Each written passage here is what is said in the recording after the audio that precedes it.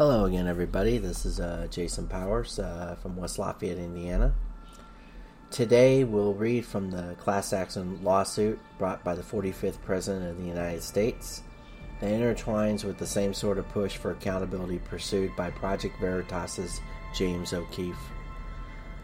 We will play several clips from Mr. O'Keefe and the Lotus Eaters and various other, we'll actually read from the lawsuit itself.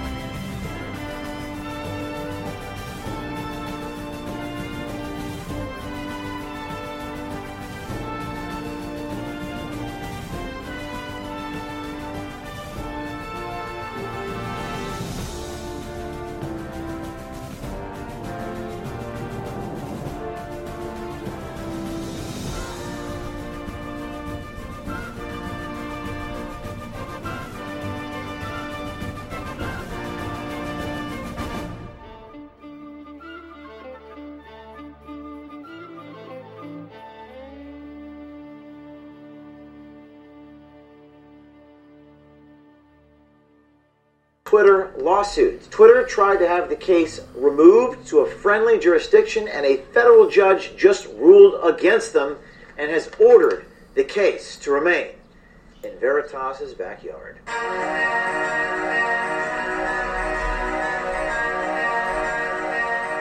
saw a video from Project Veritas that was taken down because they confronted a Facebook executive on his front lawn.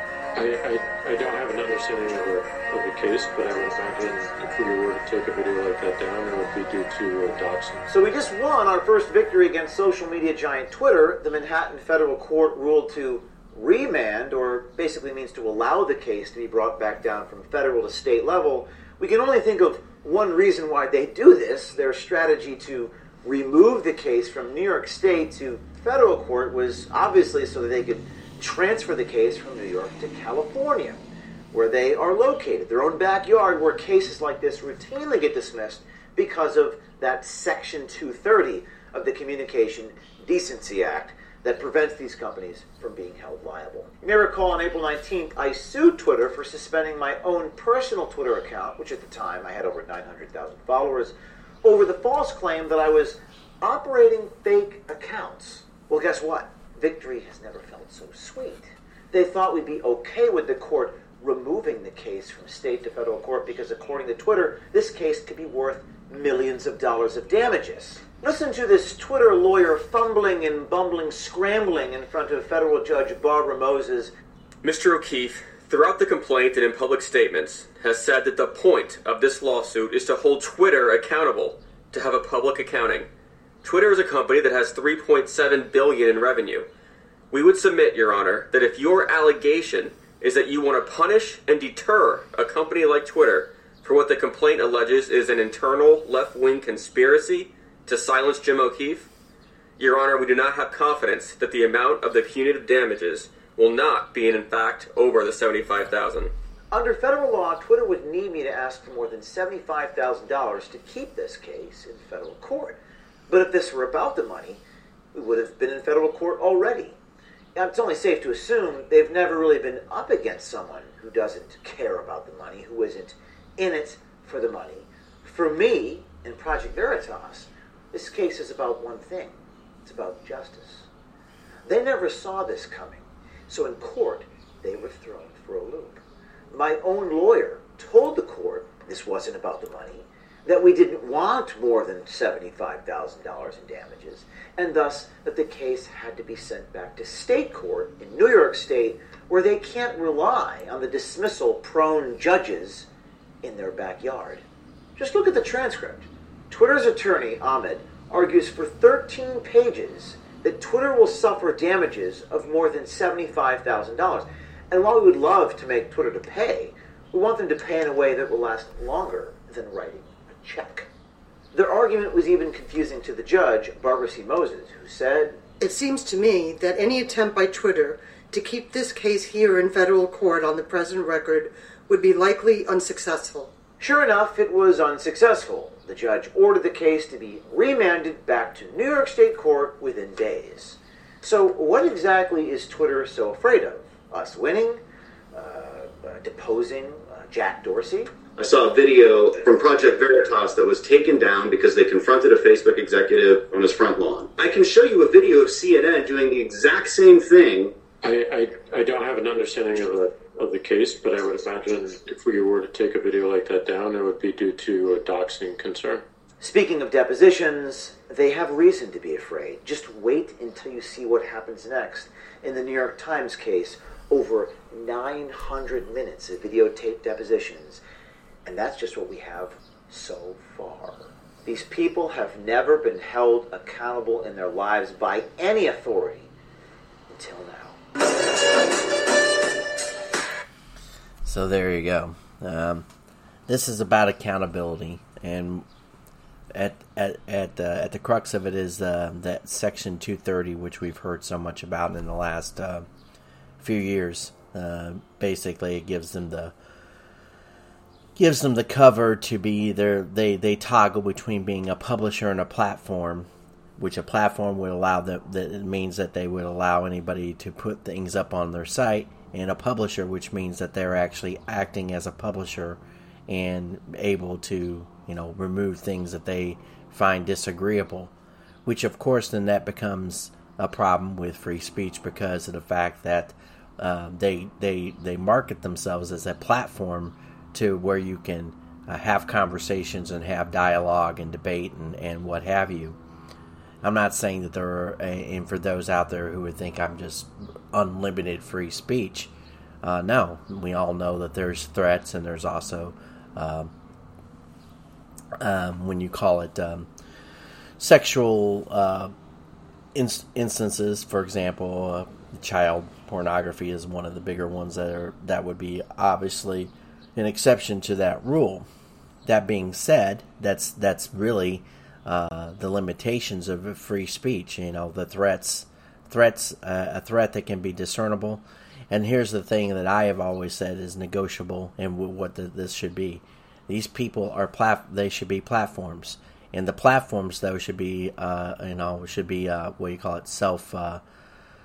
self-run by the operators. The operators can decide who they can send, who they can quote silence. In other words, you decide that you don't want to listen to somebody anymore, you block them. That's exactly what everybody does. And if you also want to, for example, if there should be a report mechanism, so that's it. But the report shouldn't go to the platform provider, and actually the report should go to the authorities if they determine that there's an investigation for certain things that are published up on this platform. And by that I mean they obviously a violent threat, or as noted, the pornography that is possibly uploaded or put onto their platform. Those are really the only two things that I would say are the instances that need to be severely looked at. Now, I know other people will broaden it out, and that's the thing. I think there should be. But, like I said, you would use that as a publishing mechanism. And, finally, I think most tellingly, this power should be delegated back to the states.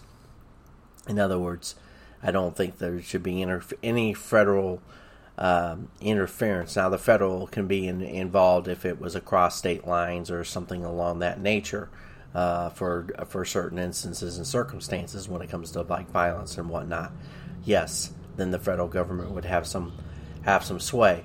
But at a local level, or the state court should be the ones who are involved in what their citizens do, and if their citizens are doing something that is considered illegal or considered of a warranted investigation, then it should be handled by the states and not the federal government.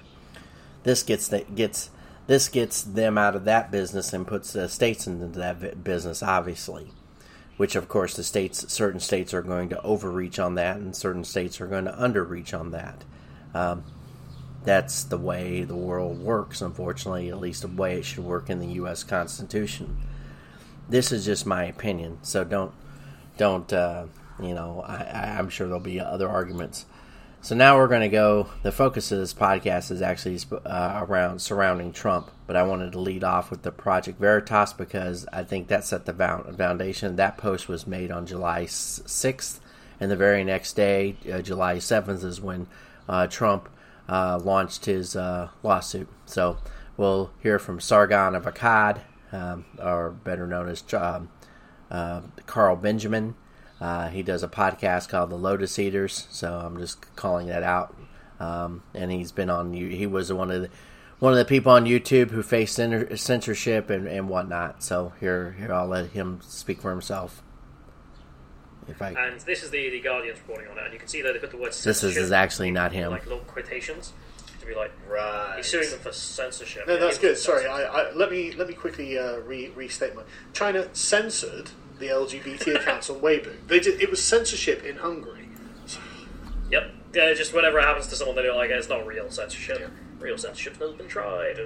So the former president announced class action lawsuit against Facebook, Twitter, and Google, claiming anti-conservative bias. This writer's words as well, not mine. Trump was once an irresponsible, agenda-setting force on social media, but in the wake of January 6th's insurrection, was banned from Twitter and suspended from Facebook until at least 2023 because of the risk of inciting further violence. Right, so Trump was based on social media, got it. What a ruling, though. Banned until 2023. Yeah, this is a free world. This is how things should work. This isn't absurd. So Trump says, we're asking the U.S. District Court for the Southern District of Florida to order an immediate halt to social media companies' illegal, shameful censorship of the American people. Trump said in a faux presidential setting of a blue lectern, white columns, and a dozen of U.S. flags at his golf club in Bedminster. I love the way they're trying to denigrate him by saying that. He's like, he's trying to pretend like he's the president. In America, it's just customary to call any ex-president Mr. President. Yeah. It's like, if Obama did this, no one would be like, what a fake. Exactly. He was the president, mate. Like, yeah. What are you? You're some journalist not even journalist, just some smear merchant for the Guardian, I should say. Yes. So, Trump continues, in which he says, we're demanding an end to the shadow banning, a stop to the silencing, a stop to the blacklisting, banishing, and cancelling that you know so well. Our case will prove this censorship is unlawful, it's unconstitutional, and it's completely un-American. We all know that. We all know that very, very well, he added. Well, he's correct. Yeah, I mean, I love how they have to lay out his speech, and it's just like, well, when you read the quotes, you're just right. Like, it is un-American. Yeah. The argument about it being illegal or constitutional, well, that's a legal debate. But we all know it's wrong. We all know this current situation in which the sitting president can be just taken out of the political sphere until 2023 is And that's wrong. only on one platform as well. On all the other platforms, it's like, no. Permanently, forever. Till the year 10 million. Yeah. Like, he's just gone. Until he's dead, presumably. So the interesting thing about this is the Wall Street Journal actually gave him an op-ed in which he was able to explain his case, which... Yeah, that's good. The Wall Street Journal. Like the nonsense who went after PewDiePie. That tried to get him shut down. Lots of horrible people. But well, they also published an opinion piece, an editorial from the editorial board today, or yesterday, saying that wokeness is a massive problem and it's infecting the school system. But we'll talk about that on Monday. It's also crashing on newspaper. It's crashing on newspaper. It's tearing apart our societies. Yeah. So here's the article: Donald J. Trump, why I'm suing big tech, and he says in here, and it's pretty well written in its way. So one of the greatest threats to our democracy today is a powerful group of big tech corporations that have teamed up with government to censor the free speech of the American people. This is not only wrong; it's unconstitutional.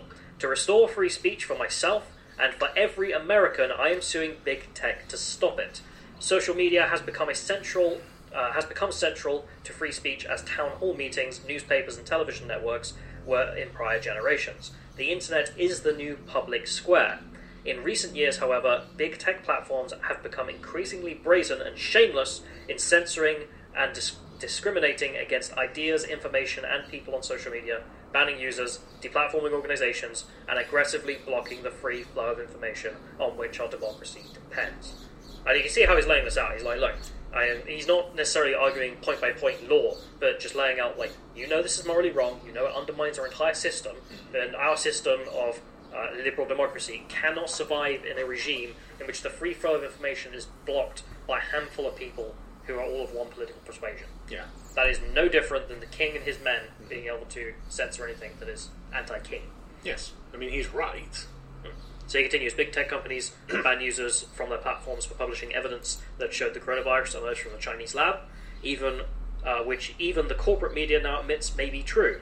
In the middle of the pandemic, big tech censored physicians from discussing potential treatments such as hydroxychloroquine. I suppose I'm YouTube's going to point a gun at my head here to tell you that there's no evidence, it's totally false and doesn't work. Yes, that is, just so you know, that is actually a part of YouTube's editorial policies, is that we have to denounce hydroxychloroquine. Not being chemists, we don't know anything about it. This is just his statement. So I'm just saying Trump said that. Yeah. In the weeks before a presidential election, the platform... So, well, you see, they're on. They have their broadcast on YouTube, which is obviously a subsidiary of Google, and these people have taken over, and they've been doing this for many years. There's a video up from 2016 where Google had a complete meltdown after the election. They were all crying, and they had to have like a safe space session, and they were all sitting around going, that we didn't win, and they were so scared that their evil plans didn't work because they wanted to take over the country. Then when I say they wanted to take over the country, they have decided amongst themselves that they are the purveyors of truth, and they're the only people that have access to the truth, and therefore they have to control all other mechanisms and other people who have anything to add to the conversation, but especially those that have anything to add to the conversation that is different or counter to their narratives that they have developed in their own head in many cases. They've done this to medical professionals. Dr. Robert Malone got censored off of LinkedIn, which is owned by Microsoft, which Microsoft was formed by Bill Gates, and Bill Gates is a hard leftist. He is aligned with the Democratic Party. He always has been. He's given Hillary and Bill Clinton's foundation, the Clinton Health Initiative, over $500 million. So this isn't just like, I support them. No, this is financial support. And $500 million, I mean, I would take $1 million. I could have a real nice life with $1 million. So you can imagine what $500 million has done over a course of time. And guess what? Have you heard anything about anything that the Clinton Healthcare Initiative has done? And I can tell you that being somebody who was looking to create a healthcare option not too many years ago. Actually, it was just a couple years ago, and I actually formulated it into a book about that, and I put that business plan in the book, and I explained what I think what's wrong with the healthcare system, that we haven't had created another privatized model instead of all this public push, and now the socialized medicine, which is in fact what they're doing to us at this moment. They're trying to create this entire socialistic agenda. And moreover, it's more of the communist agenda. They want to take away your guns, they want to strip you of your freedoms, and they want to make sure that there's only the only thing that ever happens is that the ruling class, the most powerful people, the most big tech oligarchs, along with their other oligarchs in the banking sector and the media sector. You'll notice that there's been this upward push for power. So if you include Amazon, Facebook, Google, And then you look at the big banks like J.P. Morgan Chase. Wells Fargo yesterday just put out that they're going to cancel people's lines of credit tied to their assets. A line of credit, like for example, say you have a house that's worth $100,000. That's pretty cheap, but let's just use that for a number. So you have a line of credit on that house based upon your ability to continue to pay off the mortgage. To use that to actually pay other bills or to do renovations or improvements. So, say for example, you had half the debt of the house paid off. So ostensibly, you had a $50,000 line of credit because the house is worth $100,000. At least it was appraised at that, and you paid half of what is owed on the house. So the remaining half is actually your credit. To your credit, you have the house half owned. So, for example, if you took out a $10,000 a bit of line of credit to do a renovation to improve the assessed value, that would be a good use of line of credit. Well, what happens if they're shrinking your line, take away your line of credit? See, right now the banks are doing that. The banks are doing this around the world. They're now doing everything in regards to the centralization of power that they've been given, and this is a dangerous situation because the only people that are going to benefit from this are the top 0.1%. It's even higher up than what we always say the 1%. Well, no, it's what I have currently coined as the psychopathic sixes, which is tied to motivation, malevolence, and mental ability. Was a longer discussion, but anyways. So when you come back to this, you have these people that are grasping and pulling the rest of us towards their agenda, and irrespective of what we say, even if we're absolutely in the right, we're basing it upon science and studies, and we have an affirmative belief in our system and how we think, and we are supposed to have these debates. One of the massive things about this whole situation is the left does not debate. They don't want to debate their ideas because they know many of their ideas are wrong and they're authoritarian. They're the ones that are the authoritarians. Authoritarians don't want to have debate. Authoritarians want to control everything and everybody, and they think they know what's best for everybody and anyone. Despite what everybody thinks about Trump, Trump was not an authoritarian. If he was such an authoritarian, I mean, the worst authoritarian thing he did was he didn't want to take us headlong into another war, which we didn't get into. As a matter of fact, he tried to pull us out of Afghanistan earlier than the current regime, which is the Biden regime, basically because his name is on the mantelpiece of being the 46th president. But he isn't running anything. He's too retarded to even understand that anymore. His dementia is easily kicked into the worst part of the situation. He's going downhill fast. I say within the next 2 or 3 months, you're not going to hear a whole lot out of Biden because they're going to replace him. The Democrats are trying to get him through this year because they didn't want to replace. They don't want, because they know when they put Kamala in place that whatever it is they're going to do under Kamala, it has to be. They already have to have authoritarian control over everything. That's the reason why they're rolling out he was talking about knocking on doors. They want to have as many of those policies already going in place under Biden, so that the blame can be placed upon him even as he's going downhill. Then they can say, well, he was going downhill and we questioned his thoughts and ideas, but they're just going to use him as a fall guy. And of course, that's the politics of this.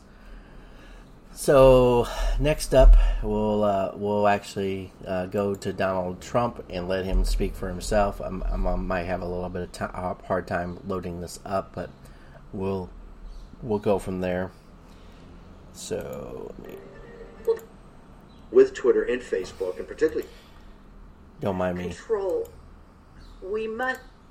Well, our case will prove this censorship is unlawful, it's unconstitutional, and it's completely un-American. We all know that. We all know that very, very well.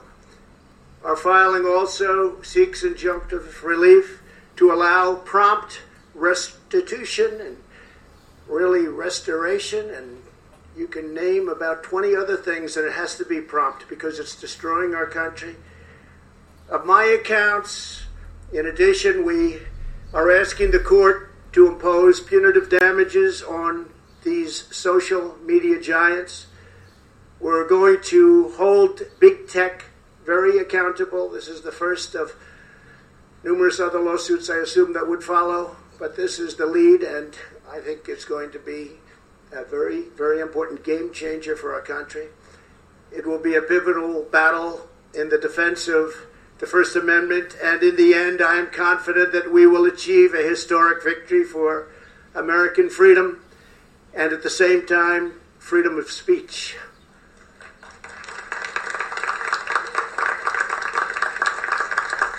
So I want to thank all of the exceptional legal team behind this effort.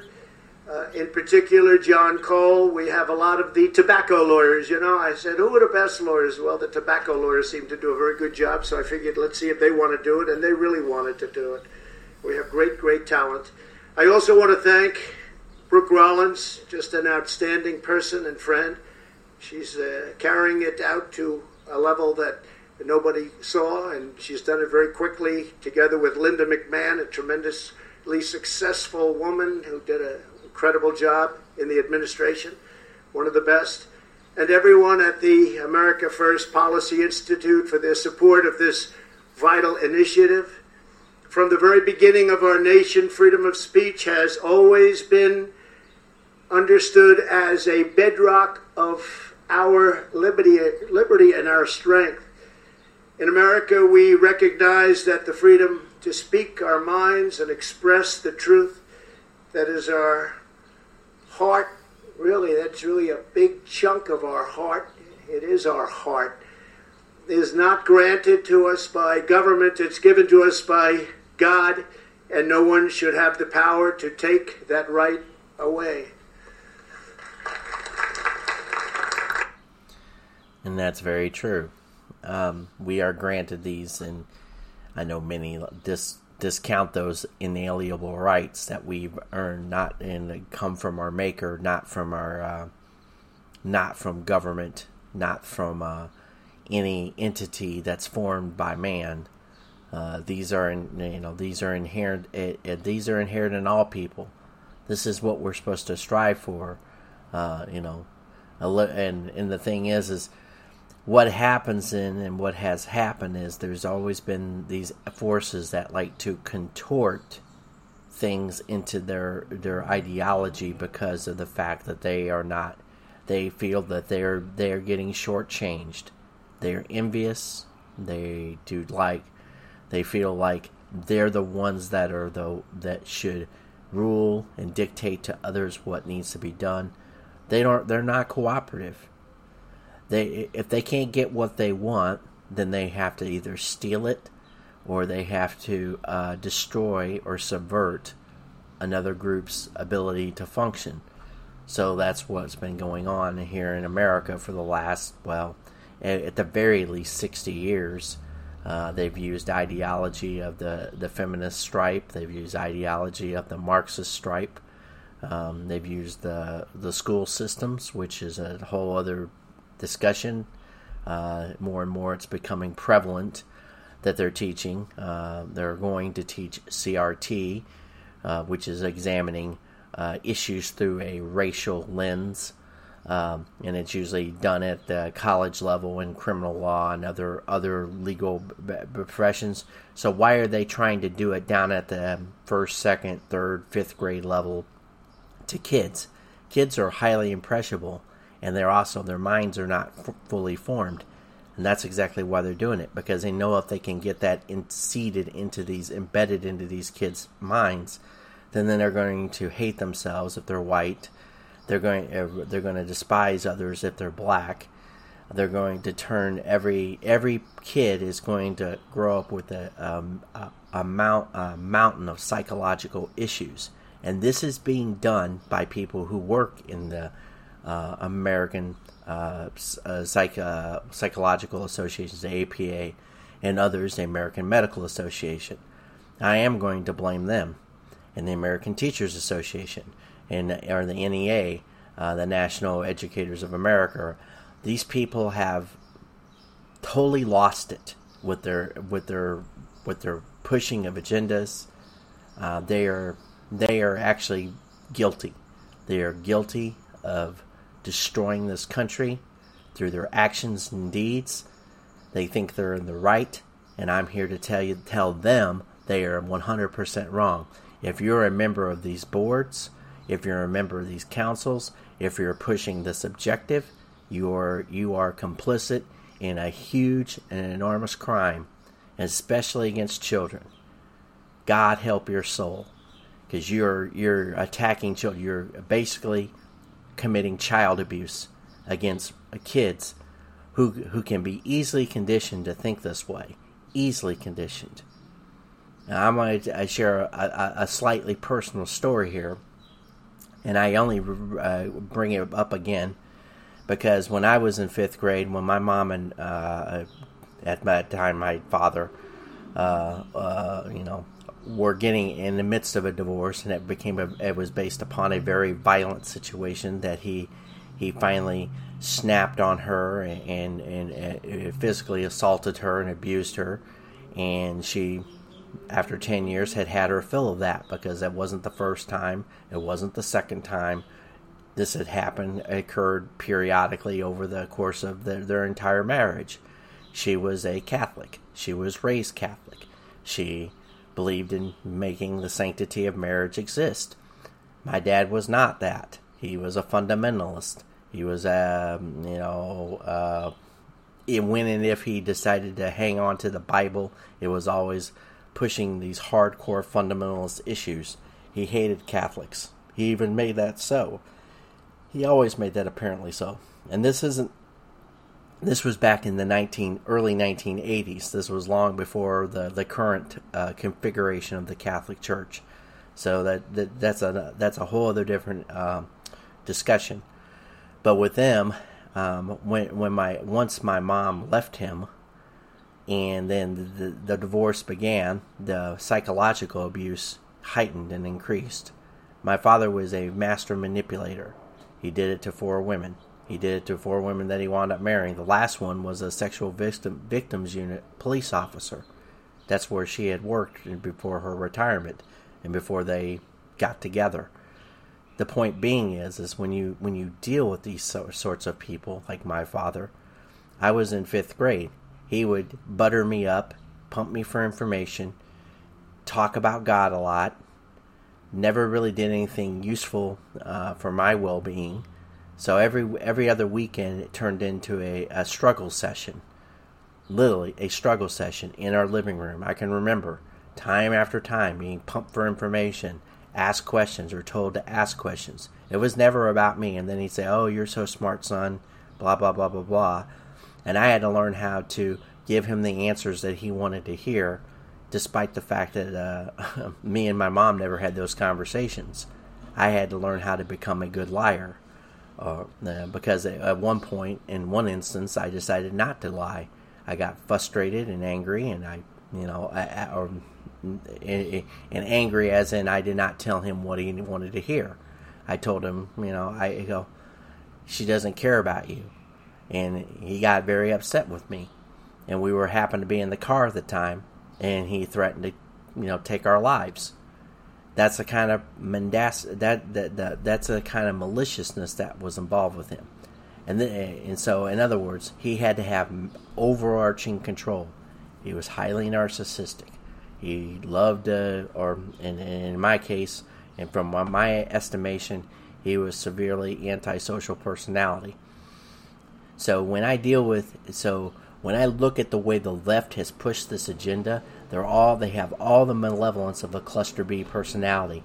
Everything they projected onto Trump, all the smears, all the lies, all the deceitful half-truths, everything they did to set him up. Is Trump perfect? Of course not. That has never been even in the realm of possibility. But the same things that the media and all these conglomeration of huge corporations did to him, if they had done this to Barack Obama, would we be so tolerant as a nation? No, it's okay to pick on. It was okay to pick on the white guy. It was okay to pick on the billionaire. It was okay to throw him under the bus. It was okay. It's amazing what people will justify to themselves based upon someone's, what they think position is or what their past is or experiences. They don't understand that Barack Obama didn't have a very good past. I mean, he was into drugs. He didn't show a whole lot of faith and devotion to the U.S. Constitution. What was his track record before he was into the U.S. Senate? What did he ever really accomplish before he became president? He got a Nobel Prize for just being president.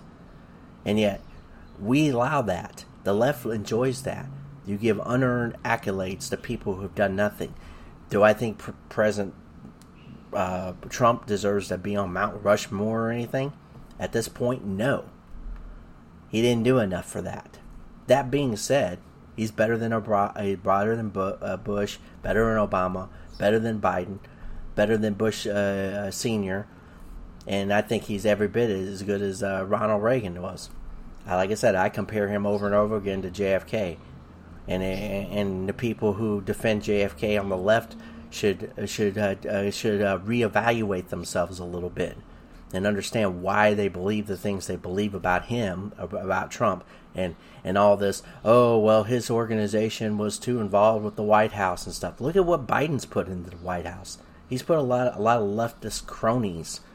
He's got his son doing artwork and to get money.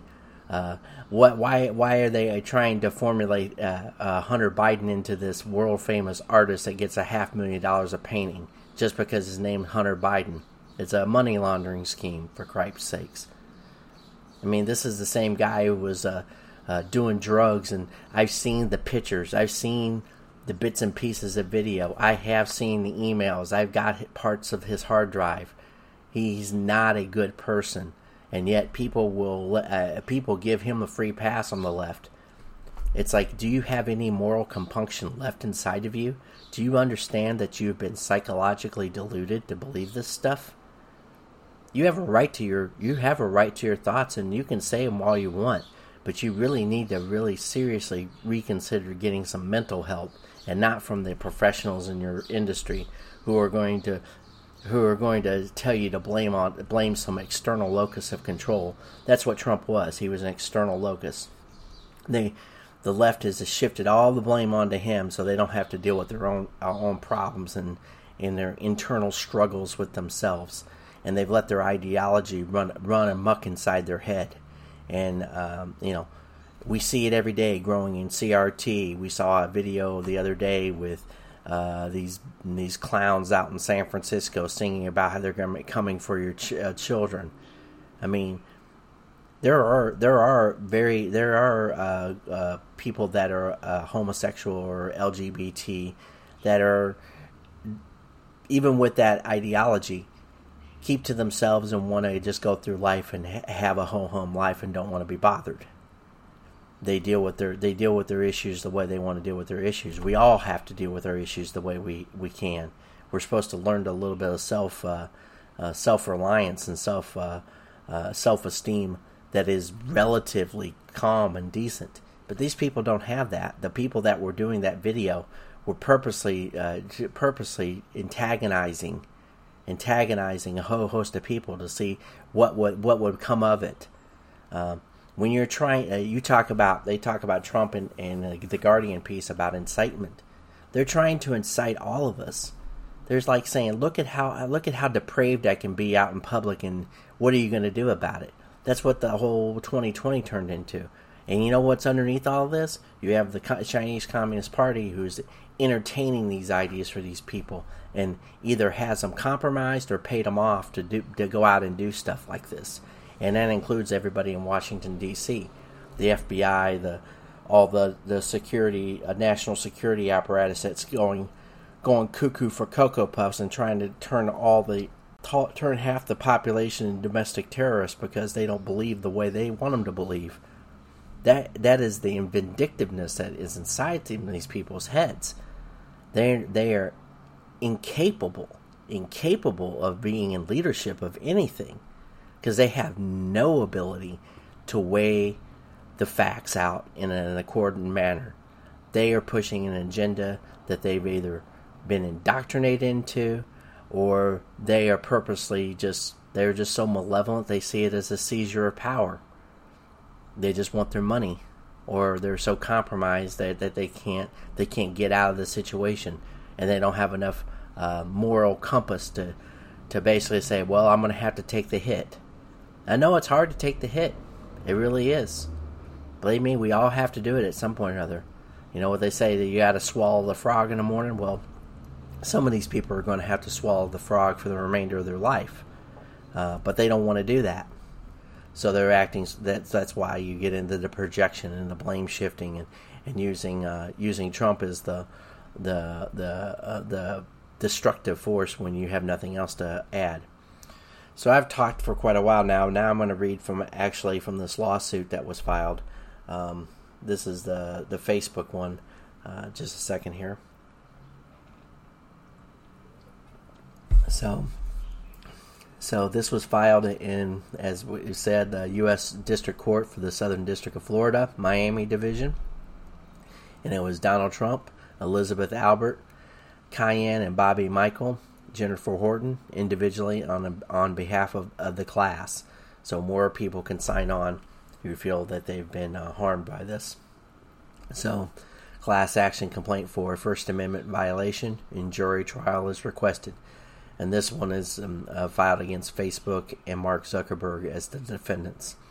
So the plaintiff, Donald J. Trump, the 45th President of the United States, individually and on behalf of similarly situated putative class members, by and through the undersigned counsel, brings this action against defendant Facebook Incorporated, Facebook, and its chief executive officer, defendant Mark Zuckerberg, individually. The allegations herein of plaintiff and putative class members are based upon personal knowledge and belief as to their own acts, and upon investigation of their counsel, and upon information and belief as to all other matters. As stated in the community standards, defendant Facebook promotes itself as a service for the people to talk openly about issues that matter to them, even if some may disagree or find them objectionable. Close quote.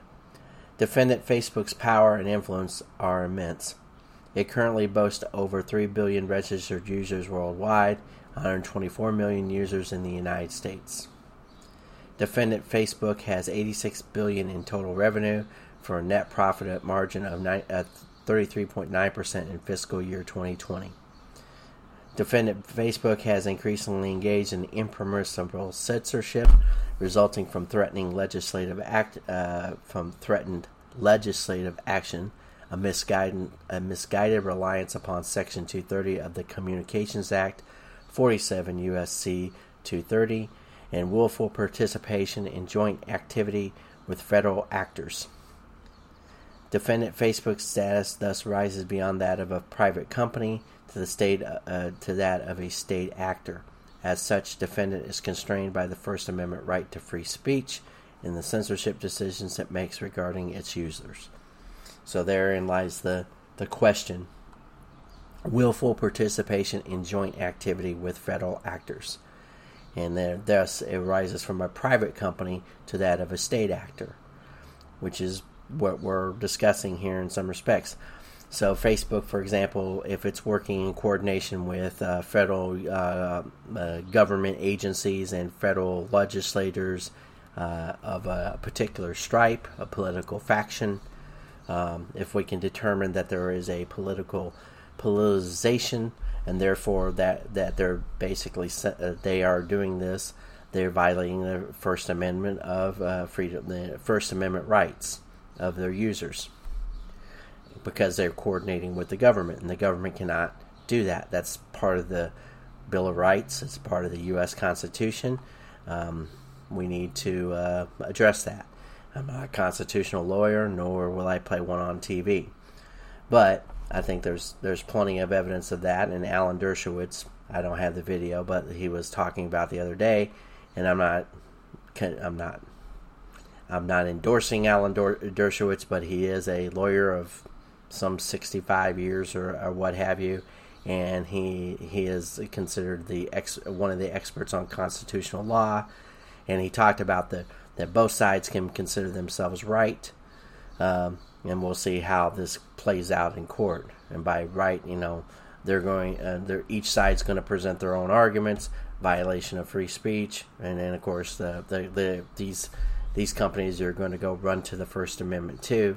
So, is individual speech greater than a corporate speech?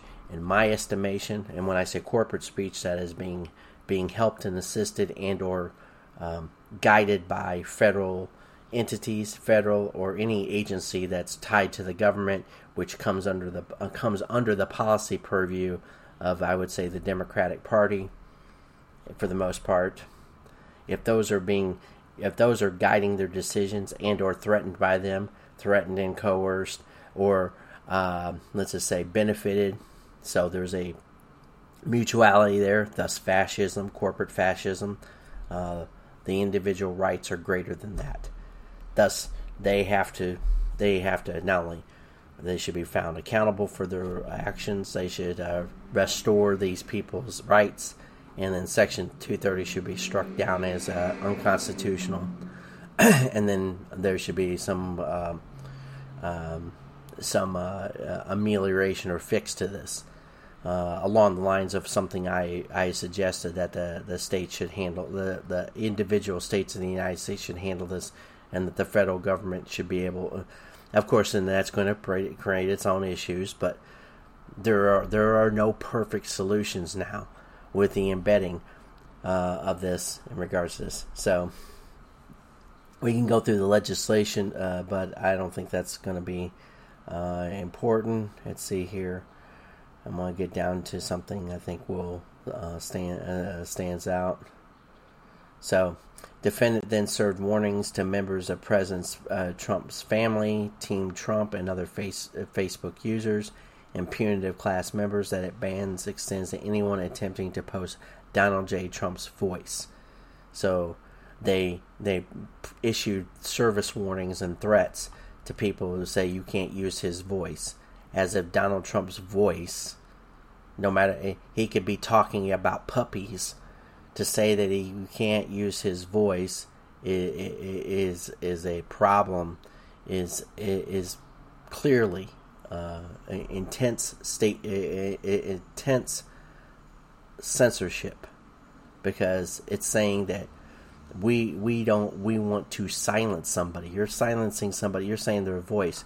You can go look up on many a channel and find Adolf Hitler's voice available. I'm not saying nothing is good, nothing of any worth or value is coming out of his mouth, but I'm using that as an example because so much of the left's argument has been tied to labeling Trump as Hitler or Stalin or Mao. As a matter of fact, you have Dr. I think her name is Bandy Lee, who's a nut job. That's my professional opinion of her. That's my clinical diagnosis of her. So there is no clinical diagnosis.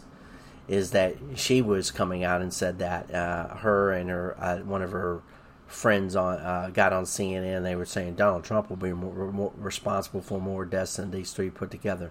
Donald Trump is not. It's an absurdity for anybody to make that to make that accusation, since we didn't go into any new wars.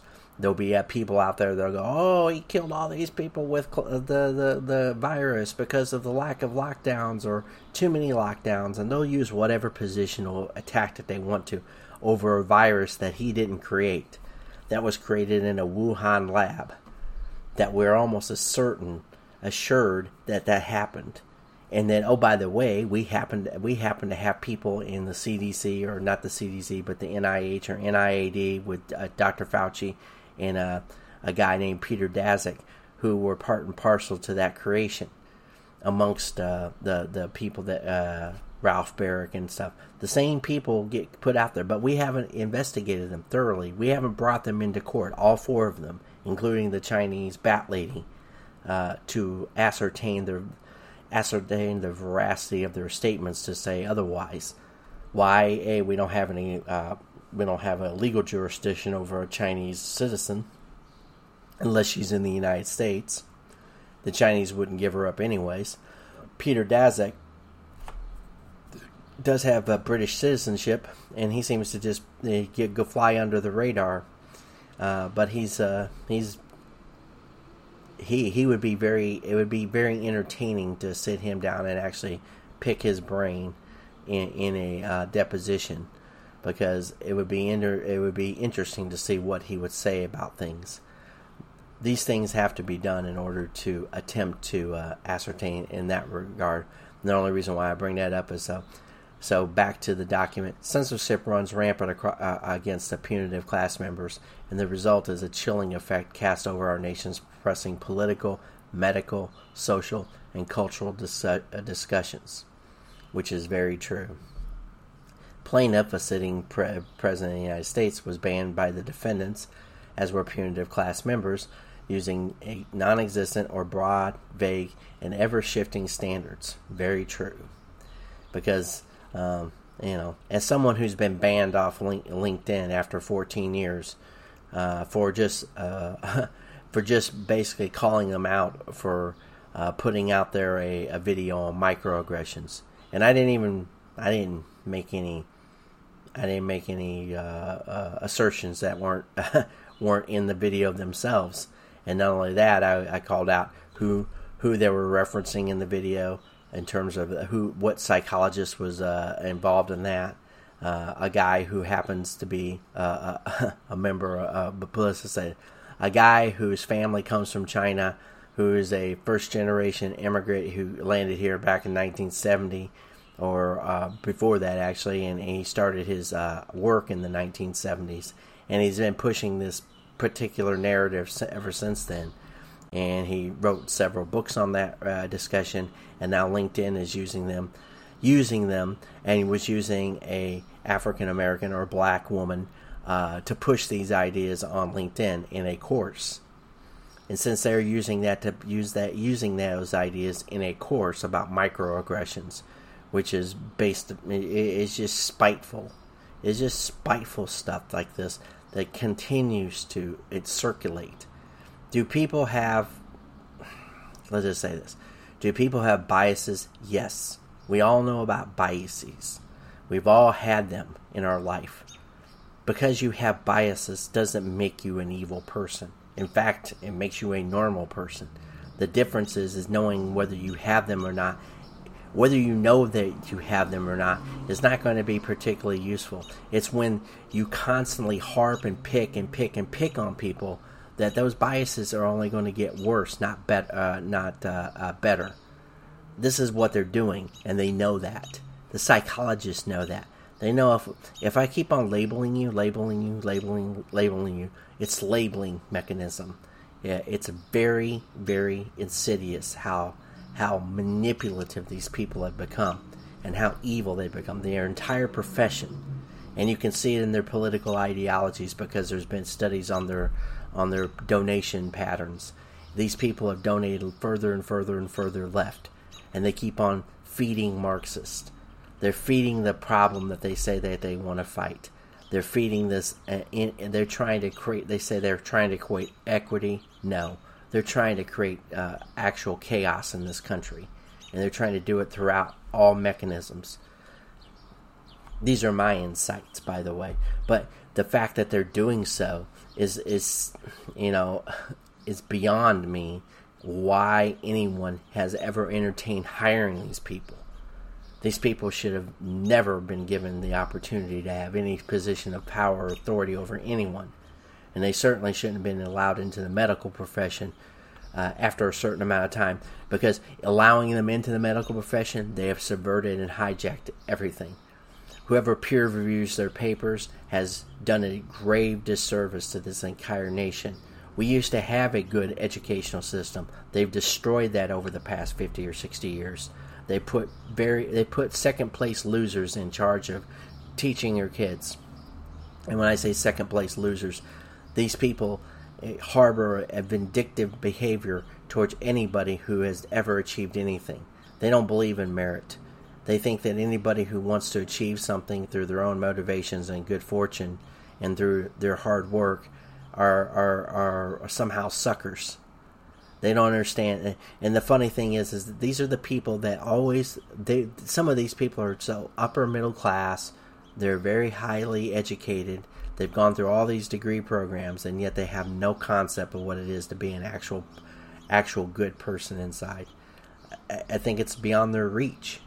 In fact, I think it's I think there's just an incapability for them to actually grasp the concept of going out and getting their hands dirty and actually investing in something. And that's why many of them don't have kids. They don't want to have any kids with anybody because they can't invest in anything. There was a story today on it's on Twitter, but I think it was published by, I don't know if it was Reuters or the Journal or some other fairly large outlet. So people are turning back in their pets. They took them in during the coronavirus, so they got them out of the shelters, and now that life's going back to normal, they're returning their rescue animal back to the shelters. So they can't even take care of a pet. They don't even seem to grasp how to do that. And I can guarantee that most of them were liberals. Conservatives don't just turn over their pets or whatever. It tells you here's the thing. Don't take on a responsibility that you aren't willing to see through the entire way. But that's never been the problem with liberals or this ideology that is now turned into Marxism. It's shifted to so far that they're no longer, there's I don't know how many just barely left of center people are left. Most of them have just gone off the rails, but they look at everything through a lens of, oh, it's just whatever I feel. And that's the biggest problem too, is that it's all about feel. It has nothing to do with thinking, about critical thinking and logic. It has everything to do with their feelings in the moment. Oh, I feel like doing this, so therefore I'm going to do it that way. I got on another rant there. Sorry. So I'm gonna read two or three more paragraphs of this, and then I'm gonna close out this episode. So paragraph 10. Using unconstitutional authority to delegate to them by Congress, defendants have also mounted an aggressive campaign of censorship against a multitude of punitive class members through censorship, flagging, shadow banning, etc., resulting from legislative coercion. Defendants the platform plaintiff at the behest of, with the cooperation from, and the approval of Democratic lawmakers. Akin to forcing a round peg in a square hole, Facebook declared that the specific post of the plaintiff had violated Facebook's self-imposed community standards. Countless other Facebook users have not been as fortunate, with Facebook taking detrimental action against their accounts with no explanation whatsoever. So that's the thing. They have people with the enormous amount of power in Facebook. We all know social media has this. In fact, there's a... So Biden supposedly said something about they're going to do... this is from the Wall Street Journal. I'll pivot real quick and then we'll close it out. Mr. Biden's move, months in the making, comes as Democrats have made competition policy and antitrust enforcement a key part of their agenda, arguing U.S. officials haven't done enough to preserve healthy, competitive markets. It's a joke coming from the people that are behind this, because they don't care about antitrust legislation, and they won't use it. Matter of fact, they had a shit fit when Trump did the exact same thing about I think it was the AT&T merger, standing in the way of that, or trying to, as a Department of Justice. What little people in the Department of Justice would actually listen to whatever Trump had to say. And that's the biggest issue. That's another issue. Since all these agencies now think they can just go ahead and just not listen to what the chief executive of their department says, they're not even operating under any leadership. They're operating under their own I guess you could say, gravity, their own impetus, their own pull. Anyway, we're gonna end it there. I've spoken for an hour, and we listened to the voices that needed to be listened to, I think. it's difficult now because I try to stay positive with all this. It's great that we are suing and doing some fight back. The elections still, the 2020 elections, slowly things are trickling out about different states taking action at their level. What I don't hear or don't know for certain is if they're doing that slowly because doing it now because there's a tolling mechanism that allows them to avoid any, if they do find any uncomfortable aspects, they don't have to address them directly because